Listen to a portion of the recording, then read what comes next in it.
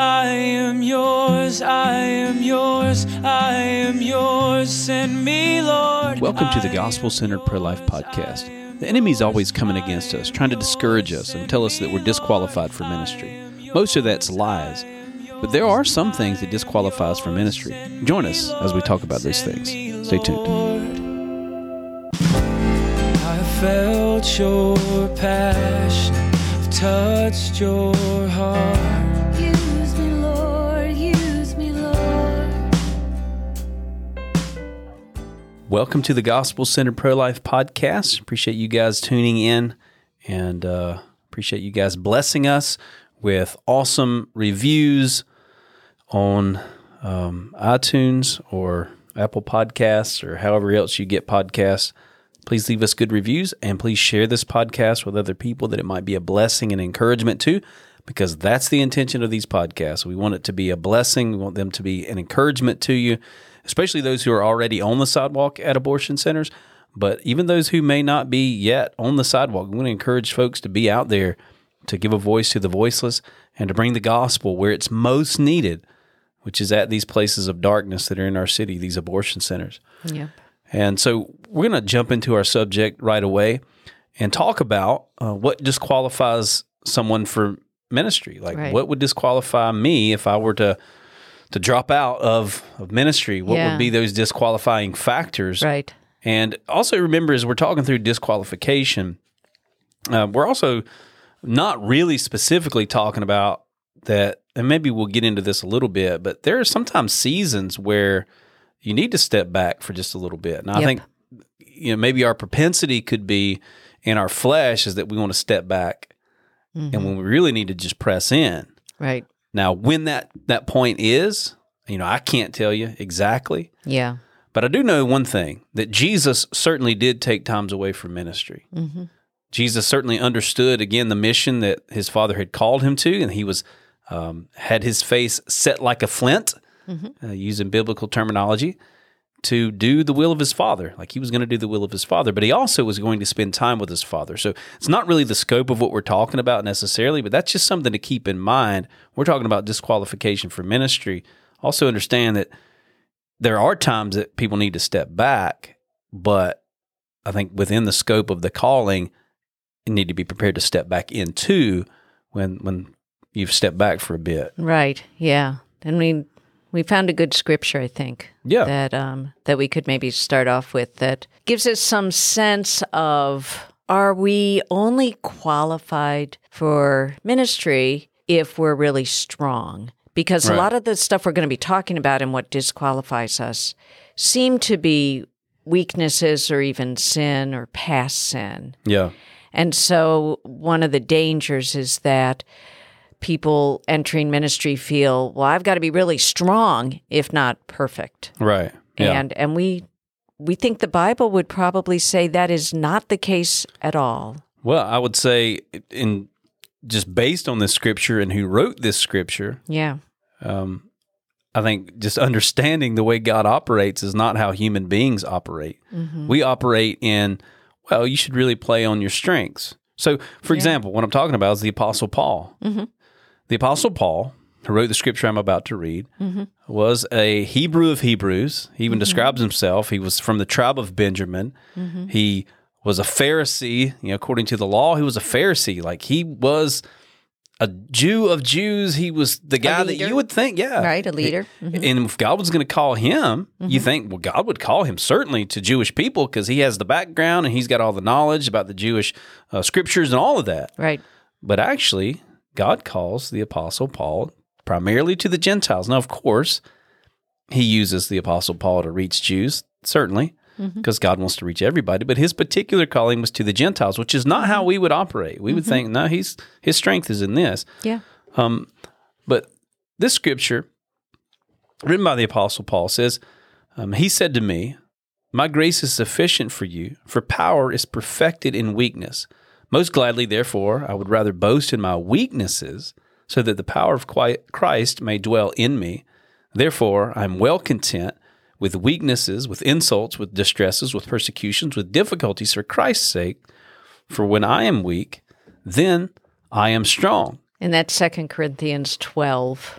verses 10, and then a few other 10 to 12, I think, Yeah. were those verses. Yeah. Yeah. And the Apostle Paul actually wrote this. I was just speaking to someone who I was vetting to potentially come and be a missionary with us, come to do our boot camp and our training. If you guys don't know about that, please go to lovelife.org/America, and you'll find out information about Sidewalk Missionary Ministry. You can even get into the loop to find out more about that. But I was sharing with one of the missionaries that I was talking through, and she's a young lady, and she was kind of intimidated by the idea that God might have her on the sidewalk talking to people and even rallying the church in her city to be out at prayer walks and all of that. And so I read her this scripture to encourage her. And this is the Apostle Paul again. This is in 1 Corinthians chapter 2 and verse 3. And he says, I came to you in weakness with great fear and trembling. That's good. Yeah. The ESV says, I was with you in weakness, in fear, and much trembling. Much trembling. Not just trembling, much trembling. Yeah. So if you have weakness, if you have fear, and you have much trembling, then you are well qualified for ministry. It's exactly what they need. Yeah.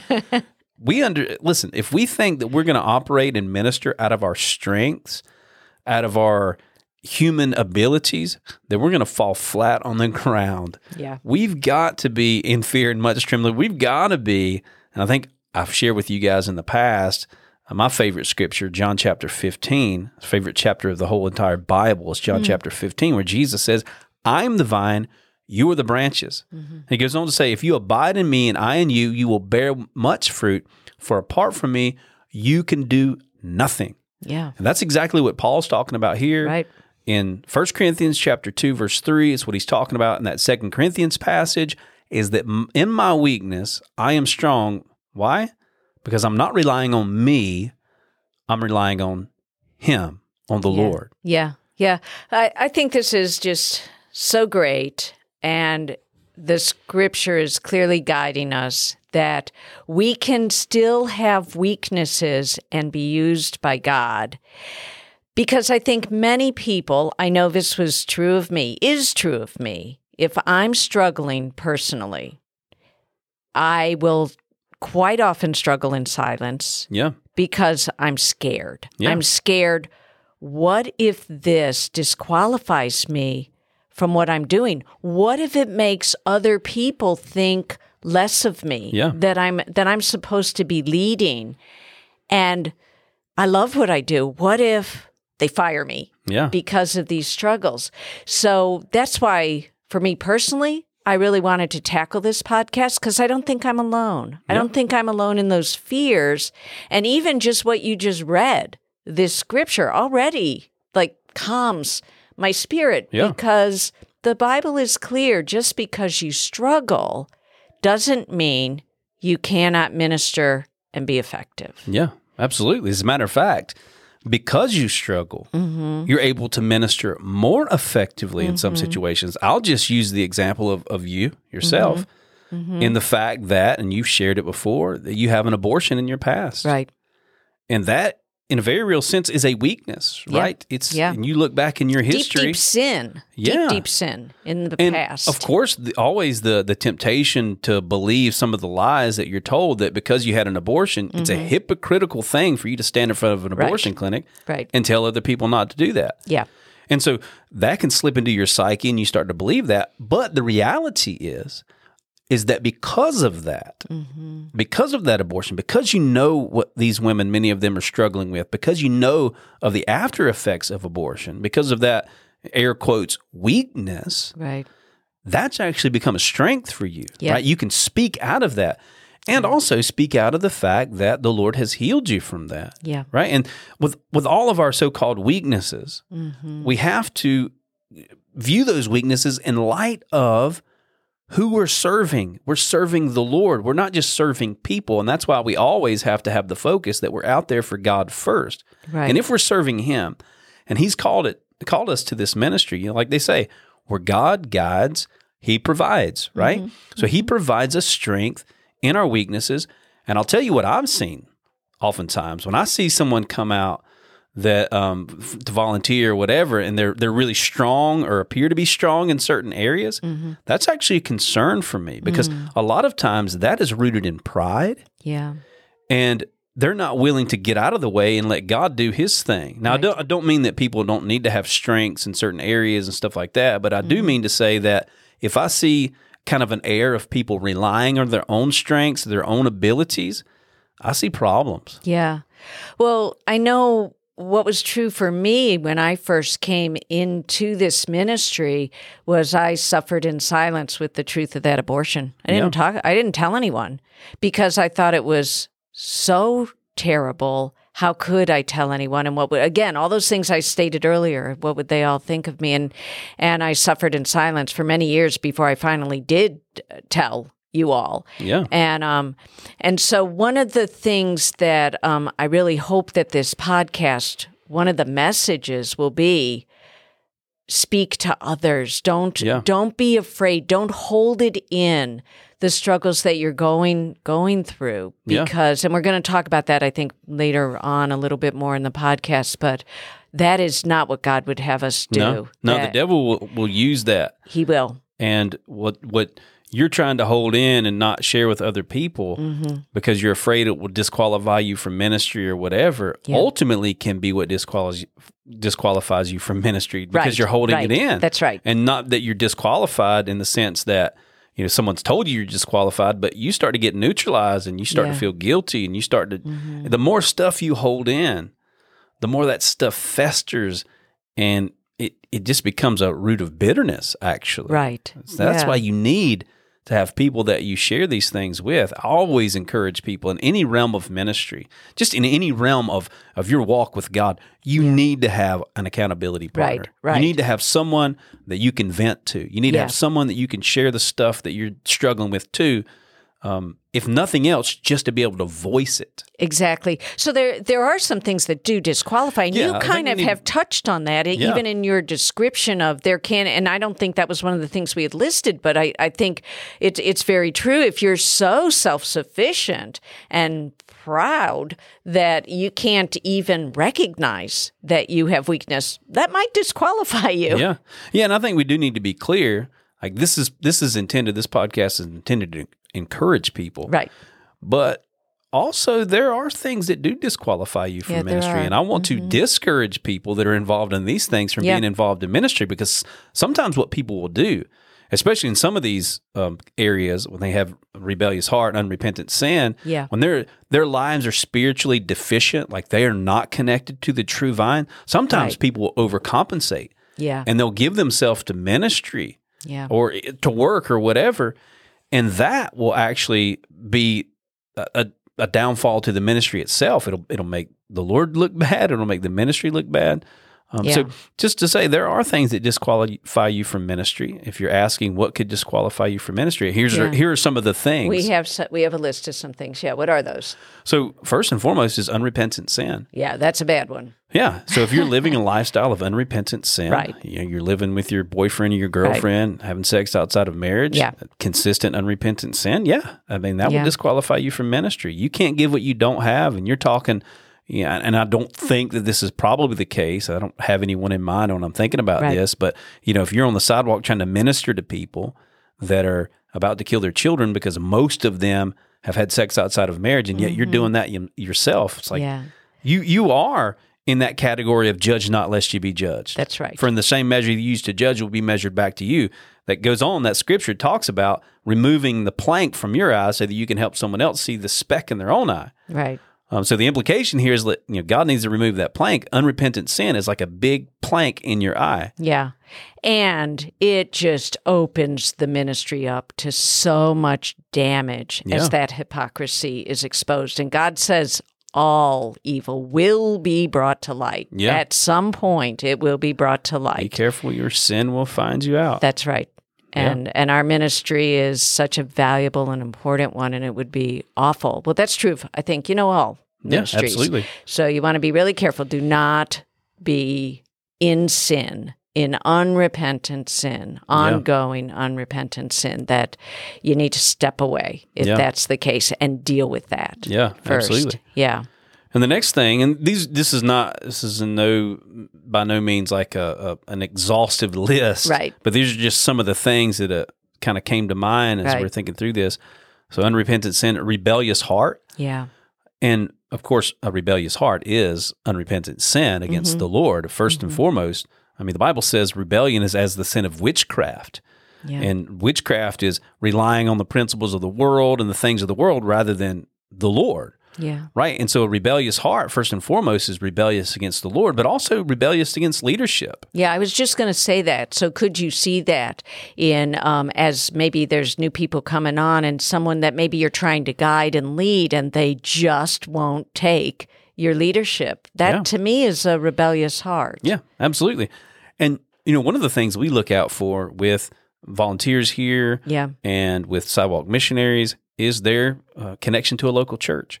Yeah. And now I don't mean to throw everyone under the bus. I don't mean to put everyone in the same category, because I know there are some people that are not part of a local church because maybe they just moved, or maybe there is some deep wounds that need to be healed or whatever. But for the most part, what I've seen for people that are not part of a local church, or I'll back up for a second. If I see people Christians who I see with a rebellious heart, with an unwillingness to submit to leadership, I can almost guarantee you they're not a part of a local church. Yeah. Because they're not willing to submit themselves to the leadership of a local church. They've got their own ideas. They've got their own agenda. And of course, they always, slap God's approval on it. Their agenda, according to them, is always God's agenda. Right. But when the reality really is, God's agenda is, I will build my church. Like, if you want to be on board with what God's doing, it's not building your ministry. Right. God's doing what he's been doing for about 2,000 years, a little over 2,000 years, which is what Jesus said he would do on the profession of Peter. I will build my church. That's what Jesus is doing. Yeah. And if you're not on board with that, you're not on board with what the Lord is doing. Yeah. So aside from all these reasons why people are not a part of a local church, I think you can boil it down to, in a lot of ways, a rebellious heart. Yeah. They're not willing to submit themselves to leadership. Yeah, I agree with that. And of course, we all have a rebellious heart, probably at times. So this is more kind of, I think, an attitude, an ongoing attitude. Yeah, persistent, a rebellious persistent heart. Yes, right. yeah, Unwillingness to yield. I would say a rebellious heart manifests itself in an unwillingness to yield to leadership. Right. Yeah. Yeah. So, and certainly in our ministry, that also includes that being a part of a local church. That would disqualify someone if they're not a part of a local church, unless there's some extenuating circumstance. Yeah. But now, I think we can get into, because some of the other points that we have here are kind of along the same lines of what we've already talked about. Right. Ongoing sin. So struggles with sin are always disqualifying factors. And that does not mean, though, because you stumble. The Bible says we all stumble in various ways. There are temptations that we fall into from time to time. There are things that we give ourselves to that we ought not, that we repent of. But I think that point of unrepentant sin, things that you're not willing to acknowledge your sin, disagreement with God's word, like there are plain truths in Scripture, and if you've just written those truths off, and because you want God's stamp of approval on your lifestyle and your sin or whatever it is, God's not into that, and that disqualifies you from ministry. Right. Because remember, ministry is not about you. Ministry is about the Lord. The same root word of the word for ministry is actually service or servant. A minister is a servant. Servant of who? Well, first and foremost, the Lord, right? Yeah. So there has to be an agreement with what he says, with his word, with what he says is right and what he says is wrong, in order for you to be in ministry. Yeah. Now, often the result of these issues, an unrepentant heart, a rebellious heart, ongoing sin, hypocrisy, the result can, and usually at some point is, attack. I mean, there are consequences. There are often evil, bad consequences. But you could not be in sin and still, when working in ministry, have attacks in your life, spiritual warfare, satanic attacks. Yeah. And I think an important question as we're exploring this topic is, if you're feeling this, if your life is a mess, well, I think one of the first things you have to figure out, well, which one of those is, if either, Yeah. is making your life a mess? Yeah, I think there's a couple of things because our biggest enemy, first and foremost, is ourselves, right? The devil's not our biggest enemy. We are our biggest enemy. Yeah. And so when we're dealing with spiritual attacks, we're dealing with a life that's in chaos, and all of us go through kind of the roller coaster of life. Stuff happens, family stuff, physical issues come up and all of that. Yeah. But I still think it's wisdom. If we come under some spiritual attack, things are just abnormal in our lives. We do need to assess ourselves first. Yeah. I think Some self-examination. the Bible says Right. that if you judge yourself, you'll not be judged of God. Paul is actually talking in that passage about those who take communion in an unworthy manner. And if we judge ourselves, we'll not be judged of God. Right. We need to make an honest assessment of ourselves. And so if some spiritual attack comes against me, the first thing I'm going to think is, okay, am I doing something wrong? Now, I'm not going to say I'm doing something wrong. So I want you guys to understand that. Like if a spiritual attack comes against you, don't immediately accuse yourself. Nor should you accuse others like Job's friends did. Yeah. That told him, you're suffering because you're doing something wrong. No, that is not necessarily true. It wasn't true in Job's case. And that's why it's important. Again, if an attack is coming against you, I think it's important for you to ask yourself, okay, am I doing something wrong? Rather than saying, oh, I'm doing something wrong. So that's why this is coming. Yeah, yeah. But I think the first thing is to bring it before the Lord. Yeah. And then the next thing, and this is why connection to a local church is so vital, so important. And I mean a connection to a local church, I don't just mean attending church on Sunday for an hour and a half or 2 hours. I mean a connection to your local church where you have a relationship with the leadership. And I know some folks are parts of really big churches, and I get that. But there are people in leadership positions in those really big churches that you can get close to. Yeah. There are people in those churches, small groups and things like that you can get close to. And if that's not possible, I'm telling you, you need to find a connection where you can be close to people. That way they can really tell you if there's a spiritual attack coming. People that know you can say, you know what? You're a woman of God. You're walking with the Lord. I don't see the deficiencies that you think might be there, or I do see the deficiencies. And a lot of times really close friends who are walking with the Lord can tell you these things before these spiritual attacks come. And that's, again, why it's important to have an accountability person that you're meeting with on a regular basis, because they can foresee some of this stuff and they can show you where your deficiencies are and where you might be slacking or where you might be, not being serious the way that you need to be, or where you're serious with the Lord, but there's attacks coming because you're doing the right thing. Yeah. And see, that's another thing. And so how do you discern? I mean, that is important. We need to know how to discern because that's a very important thing to discern. Well, a lot of the discernment comes from being in the Word of God.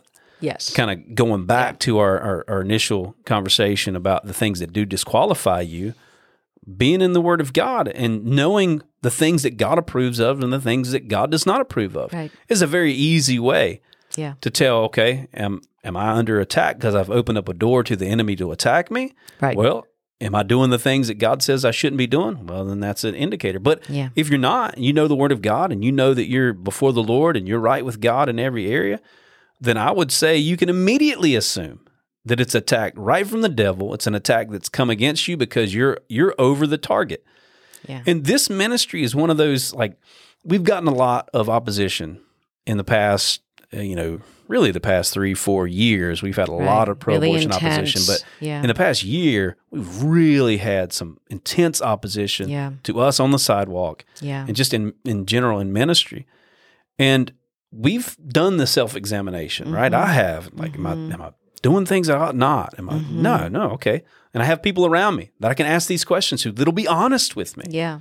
And even in ministry, I ask that question even in, you're talking, I think, more personally in your personal life. Yeah. But even in looking at, am I doing something in ministry that maybe is not the way God would have us be doing that? I'm talking along those terms too. Yeah, okay. And so if you've got people that are able to speak into your life, they're able to speak into your ministry, a lot of times the opposition is an indicator that you're doing something right, actually. And if we allow the devil with his deception, because that's what he does, he deceives and he accuses, to shift it around to where we're accusing ourselves when we're really not, involved in sin and rebellion or whatever, and we take the bait of Satan and we just kind of are offended even with ourselves, this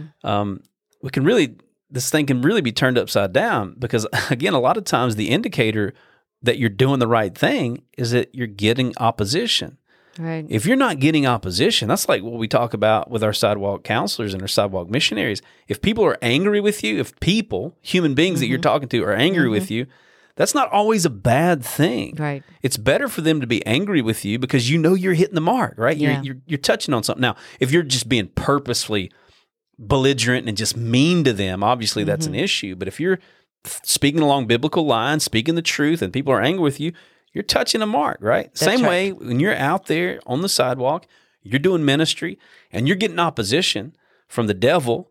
You're getting, who knows? These attacks can come physically, they can come mentally, they can come things in your family, stuff like that. I think a lot of times you're doing the assessment of like, okay, I'm walking with God, I'm doing the right things. This is coming because I'm hitting the mark. And this is, to me, an encouragement that the devil ain't happy with what I'm doing. Right. And that then leads to, the question, well, what do I do with that? What if I am doing everything right? Yeah. And yet my family is under horrific attack. If you give in to that and decide then I have to leave, it's too much. Yeah. And sometimes, I think we've all been there, where it's really close to too much. But if we leave, the danger is we have given in to Satan. We've given him what he wanted. He has forced us out. Yeah. And so that's, I think, an important thing for us to think about. I think we're going to kind of talk about that a little bit more later, but just keep it in the back of your mind about that question. How do we know when it's time to just take a break? Are we giving in to Satan, or is it really necessary right now that someone step back? Yeah. But one of the things in our ministry, and as I was reading through and kind of preparing for this, I read this verse, 1 Corinthians 6:18. Okay. You want to read that? Do you have that verse there? Yeah. Flee immorality. Every other sin that a man commits is outside the body, but the immoral man sins against his own body. And so this is talking about sexual sin. Right, which can really be a detriment to ministry. Especially our ministry. Yeah. Because this is what so many it's the cause of abortion. 99% of the time probably is because of sexual sin. So if that is something that we are struggling with, that's a real problem, particularly in abortion ministry. And it sounds like of all the sins that we could be involved in, that one is maybe one of the greatest dangers. That's what I'm reading in that verse. And it comes to mind for me because I think this could be broadened, the conversation that we're talking about, what disqualifies someone from ministry. It can be broadened beyond our context, which is obviously being out at an abortion center. But I think about men and women of God who I think a lot of us have looked up to. I'm not going to name any names, but there's been some recent folks that find out about they fell into sexual sin and all of that. Yeah. And just the detriment that causes, not only to the people that they are directly ministering to, but the people who have taken their influence and have taken their teachings and all that stuff. And it's like, man, it's just really disheartening. And more than anything, it dishonors God. And again, I think that needs to be the understanding that the ministry that we're called to is service to God. Yeah.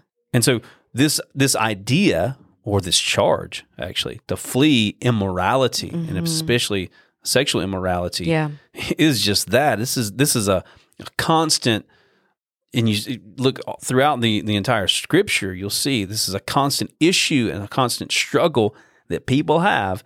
Yeah. You think of King David, right? Falling into sexual sin with Bathsheba. Yeah. And it shipwrecks his family and the whole, the whole ministry he's called to. Now, God still uses him, but not until he repents. Yeah. Right? And so God confronts him in his sin and he repents. Yeah. But persistent, unrepentant sin along those lines is really, really, really destructive. And if it's happening to a leader, then, like you said, the people that have followed that leader, that have looked up to that leader, it can be very faith shattering. Yeah. Because you wonder, well, what else have they taught me or said that was a hypocritical lie? Yeah. They can't even live that life, and yet they're trying to teach it to me. So I just want to throw that out there. That's a sin that, beyond a shadow of a doubt, needs to be strongly dealt with Yeah. for you to be in ministry. So kind of then the flip side, well, what qualifies us? What are we looking for that qualifies us for ministry? If it's not our own strength, then we certainly know we shouldn't be in sin, but what things should we have as a part of our character? Yeah, well, some of the things you have here, and as always, you've written a wonderful article about this. So Which we're will be kinda, posted. Yeah. We will be able to, yeah. So we're kind of using that as a framework. Mm-hmm. And some of the things you named here are absolutely crucial to being qualified for ministry. And we actually talked about that in the very beginning. If you want to be qualified for ministry, you've got to have fear and much trembling. You've got to have weakness, fear, and much trembling, right? The If you're going to be opposite of qualified. what you would think, right? The opposite Yeah. of what the world would think. Yeah. Broken and contrite spirit. So this contrition before the Lord. You know, I would say, first and foremost, the thing that qualifies you for ministry is you've got to have had an experience with the Lord. Well, yeah, Right? that's primary first. You've got to yes. be born of the Spirit. Yeah. And Jesus said, that which is born of the flesh is death. That which is Yeah. born of the Spirit produces life, right? So we've got to be born of the Spirit. But even beyond that, I mean, even people that are born of the Spirit can deal with pride and arrogance Right. Yeah. and self-sufficiency. Yeah. And so a broken and contrite spirit will help you get rid of that, help you crucify this idea of self-sufficiency. Right. Yeah. I think that's, man, to me, that's like a huge danger for any ministry. As I mentioned earlier, if I see people that I see are like too self-sufficient, I don't mean to say that they're not proficient, right? They're not smart people that can do certain things and have certain abilities and all of that. And they should be confident. Yeah. But where is their confidence? Exactly. Yeah. Yeah. And so our confidence has to be not in our own abilities, although, you know, you see through Scripture, I think you see a man like King David, for example, who I think was pretty confident in his abilities as a warrior. But where did he start? He started defeating Goliath, like probably the biggest enemy he's ever faced, biggest single enemy he's ever faced, Goliath. He starts with a sling and a stone, right? Yeah. So he has that encounter with the Lord in a sense. You'll say the Goliath experience was the experience where the Goliath, and again, who's the biggest enemy? Well, David's biggest enemy was David. And who's our biggest enemy? It's ourselves. And when you ourselves, become a yeah. Christian, that Goliath, you in your life, the biggest idol that you have is yourself. God slays that thing. By God's power, that thing is slayed, right? And he slays it with the tools that David already knew how to use. Yeah. It wasn't like David had to acquire any great new set of skills. The skills were already in place Yeah. for what God was calling him to do. But he may not have trusted that. But in David's case, he did. They tried to put armor on him. Yeah. He said, no, I can't. I'm not used to this. I'm Yeah. going to use what I've always used.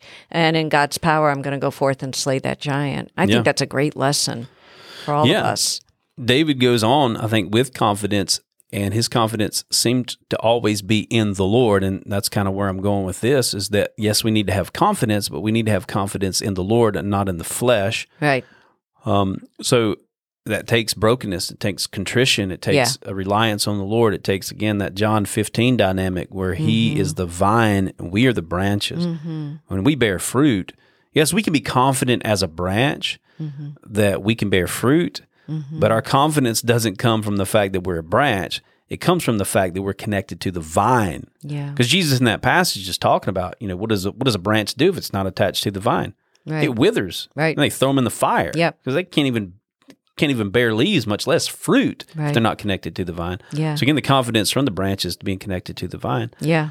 And then you have here the importance of a heart inclined to God. Yeah. Our heart is toward the Lord. The same dynamic is that we trust in the Lord. My confidence is not in the flesh. David writes, as the psalmist, some trust in chariots and some in horses, Yeah.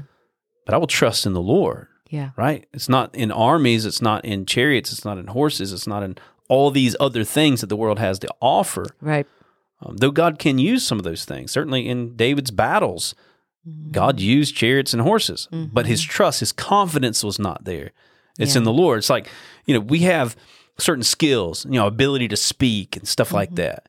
And certainly we can have a certain amount of confidence in that ability, but only as it's surrendered to the Lord, right? Yes. Yeah. And so a heart of surrender to the Lord qualifies us for ministry. Yeah. Yeah. And sometimes, in fact, our skill sets, our strengths look like it's very well suited to ministry, and we find out, oh man, these people that are so self-sufficient and hard-hearted really don't work out well. And then on the other hand, sometimes there's people that the least likely person you think to succeed. I'm thinking of one of our counselors who is just so shy, so quiet, so tiny. By all external appearances, this is a timid little mouse that there's no way she's going to withstand the intensity of the battle is how I felt when I first saw her show up. I thought, oh no, she is going to be eaten alive. She is such an effective counselor. Yeah. And so I think that's kind of one of the other qualifiers for us, right? It's not how we look. Sure. It's not the external appearance. Yeah, yeah.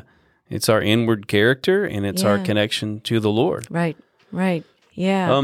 So I think this biblical understanding is an important qualifier that John chapter 15, man, I could preach that all day long. Yeah, every single podcast we've done lately, you've been able to work that in. I'm going to work it in because it's a reality that I've known in my life that, I mean, really, seriously, apart from Him, I can do anything. Yeah. That doesn't mean we're not going to struggle. One of our churches, I'm not sure if that's still what they say, but they part of our founding statement is that we struggle well with Christ. Yeah. And so we may very well still struggle, but it's important, are we struggling well? Yeah. Which means, back to your point, are you struggling with God as your guide and your focus, or are you struggling outside of His will? Yeah. In which case, things need to change. Yeah, absolutely.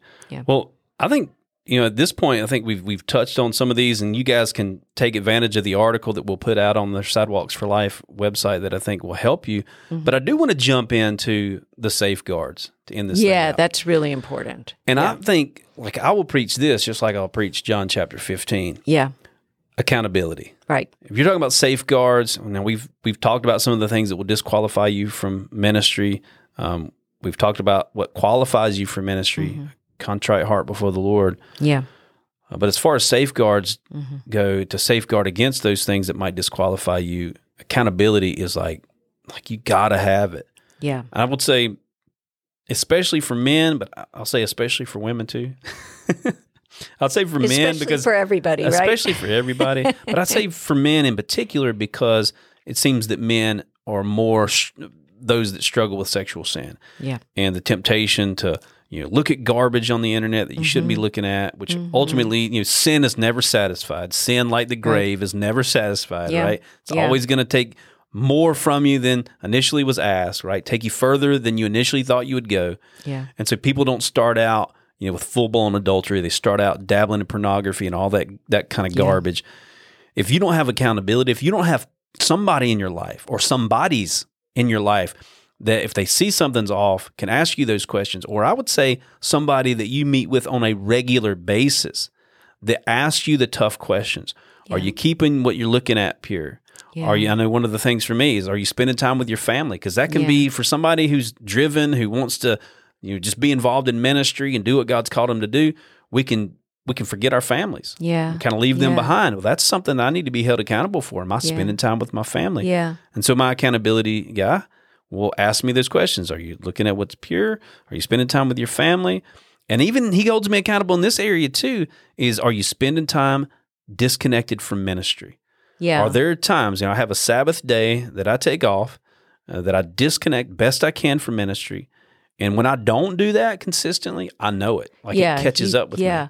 And what's really important when not only accountability, but what goes hand in hand in that you have an accountability accountability partner or partners, but that you also are committed to being honest with them. Because it doesn't matter how many accountability people you have, if you're not being honest, you're still continuing down that destructive, silent path, and nothing's going to change. So there's both. You have to have that person that you can truly listen to and be accountable to, but then you are willing to truly bare your heart and be honest in what's going on in your life. And I think that's really hard for some people. Yeah, absolutely. So, I would say get somebody, if you don't already have accountability partner, then somebody that holds you accountable. Then, and you're looking like praying through who that might be. I would always encourage it to be an older person in the Lord, somebody that's been walking with God for longer than you have. Somebody that's a little older than you. If you can't make that happen, God will bring somebody across your radar. Right. Pray for that. And also somebody who's is gonna get a little rough. Like, hey, they're gonna say this is wrong, this and not is be wrong. afraid. They're not gonna fear your the lost friendship or whatever. They're just gonna say this is wrong, and you need to change. Don't get a yes man or yes woman as your accountability partner. Get someone that will hold you accountable for real. That's right. That is, above just your personal walk with the Lord, you being in prayer consistently, being in the Word consistently, and that's another point of accountability. That's what my accountability partner asked me. Hey, are you in the Word consistently? Like, are you in prayer? How's your relationship with the Lord?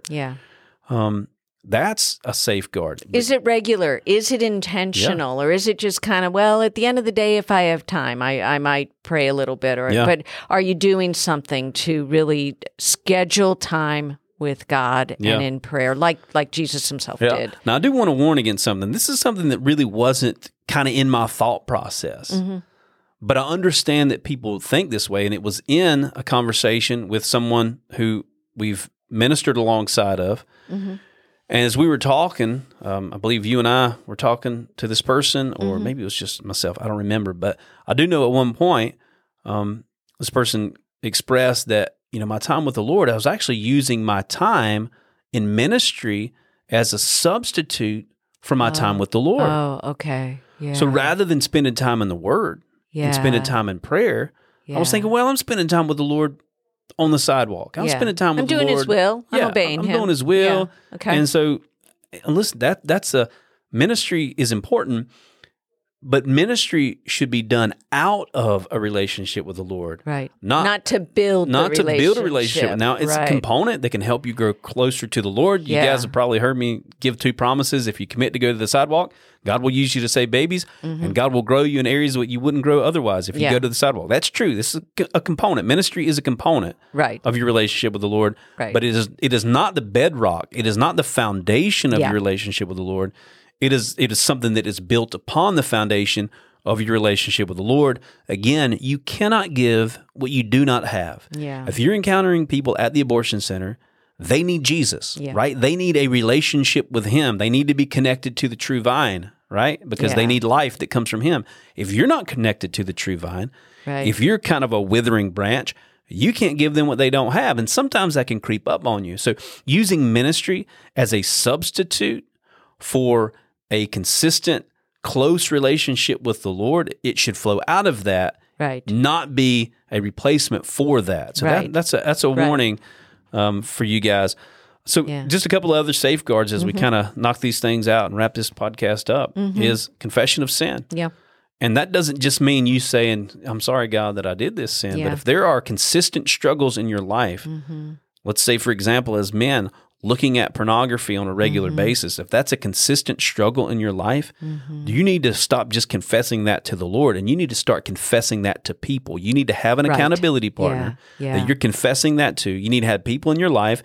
If you've got close people in your life, your ministry leaders, pastors, or your accountability partner who says, hey, listen, man, you're consistently stumbling in this area, I think you need to back away from ministry. Well, the Bible says confess our sins one to another. It's not just to God, but it is one to another. And that's such a big safeguard, because if you know God requires that of us, I think that alone can sometimes hold you back. It helps. It's another barrier to you sinning, because, I'm going to go have to tell my friend. Absolutely. So very important. I'm going to tell you this. Maybe in the modern church, we make light of sin Yeah. And we say, everybody does it. Maybe that's the case. For many churches, it is. Yeah. But that's not the case with God. God doesn't make light of sin.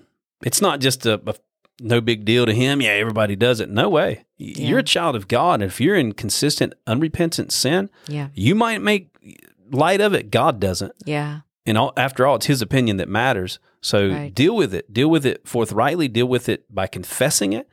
And mourning for it. I think that's something else. That comes with a broken and contrite heart. That's right. To truly mourn over how you have strayed from God and the destruction, because it always causes destruction, not only in your life, but in the lives of others. Yeah. Psalm 51 is a perfect scripture. If there's unrepentant sin in your life and God has confronted you in it and you need to repent of it, Psalm 51 is a great model. This is David after he was caught in his sin with Bathsheba and with Uriah and all that. Yeah.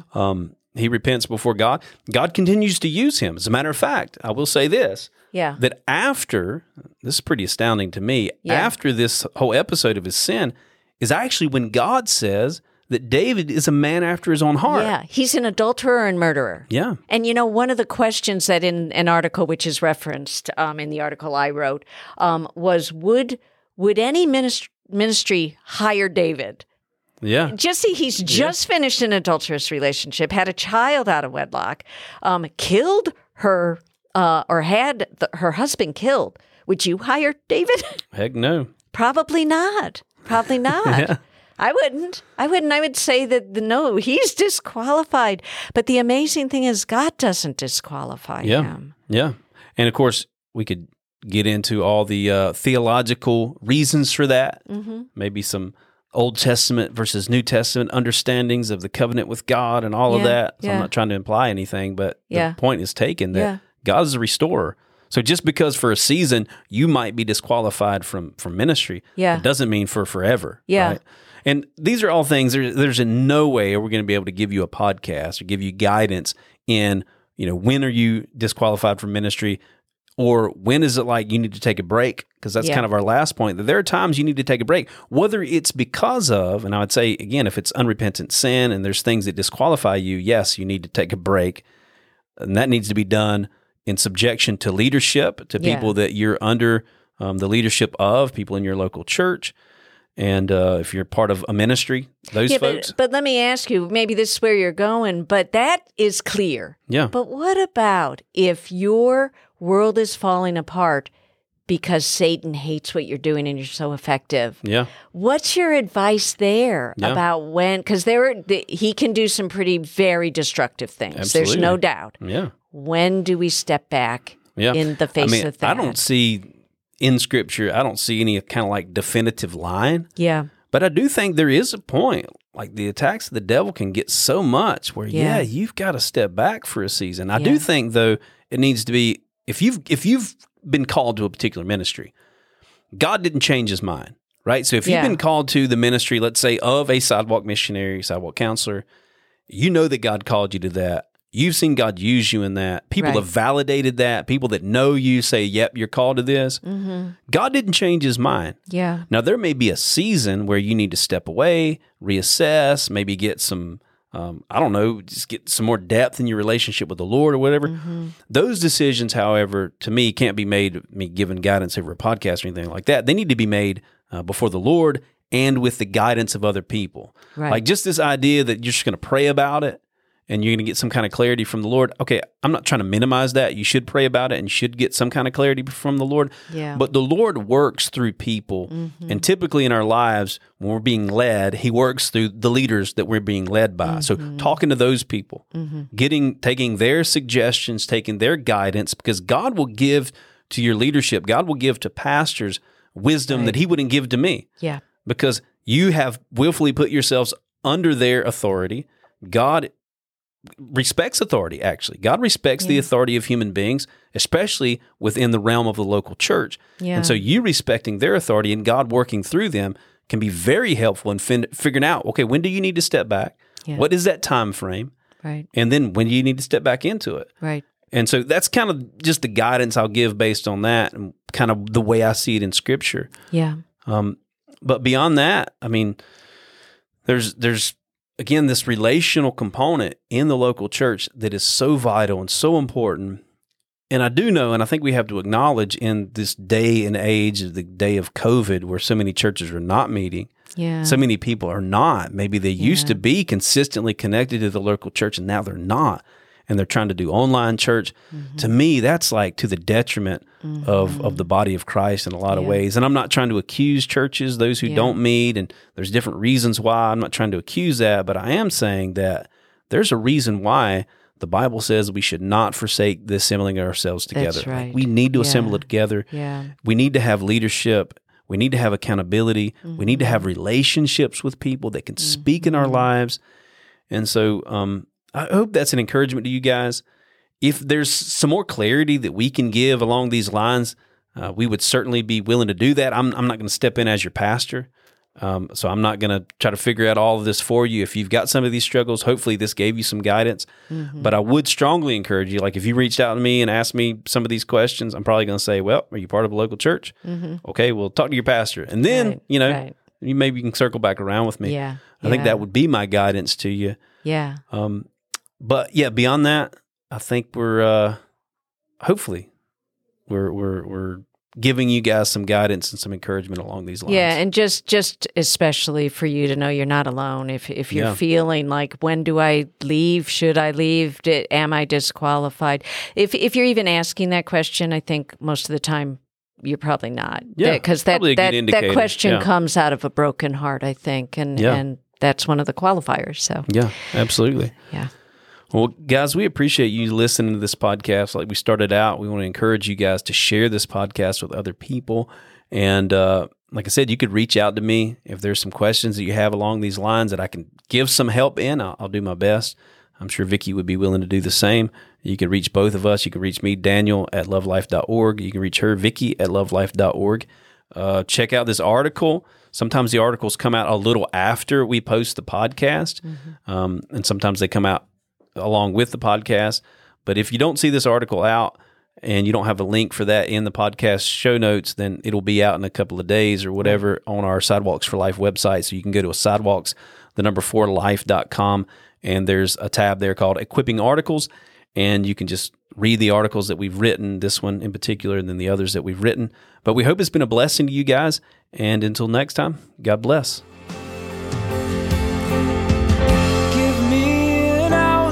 For love, give me an outlet for gratitude. I know it will cost me my life, but nothing's too precious since I met you.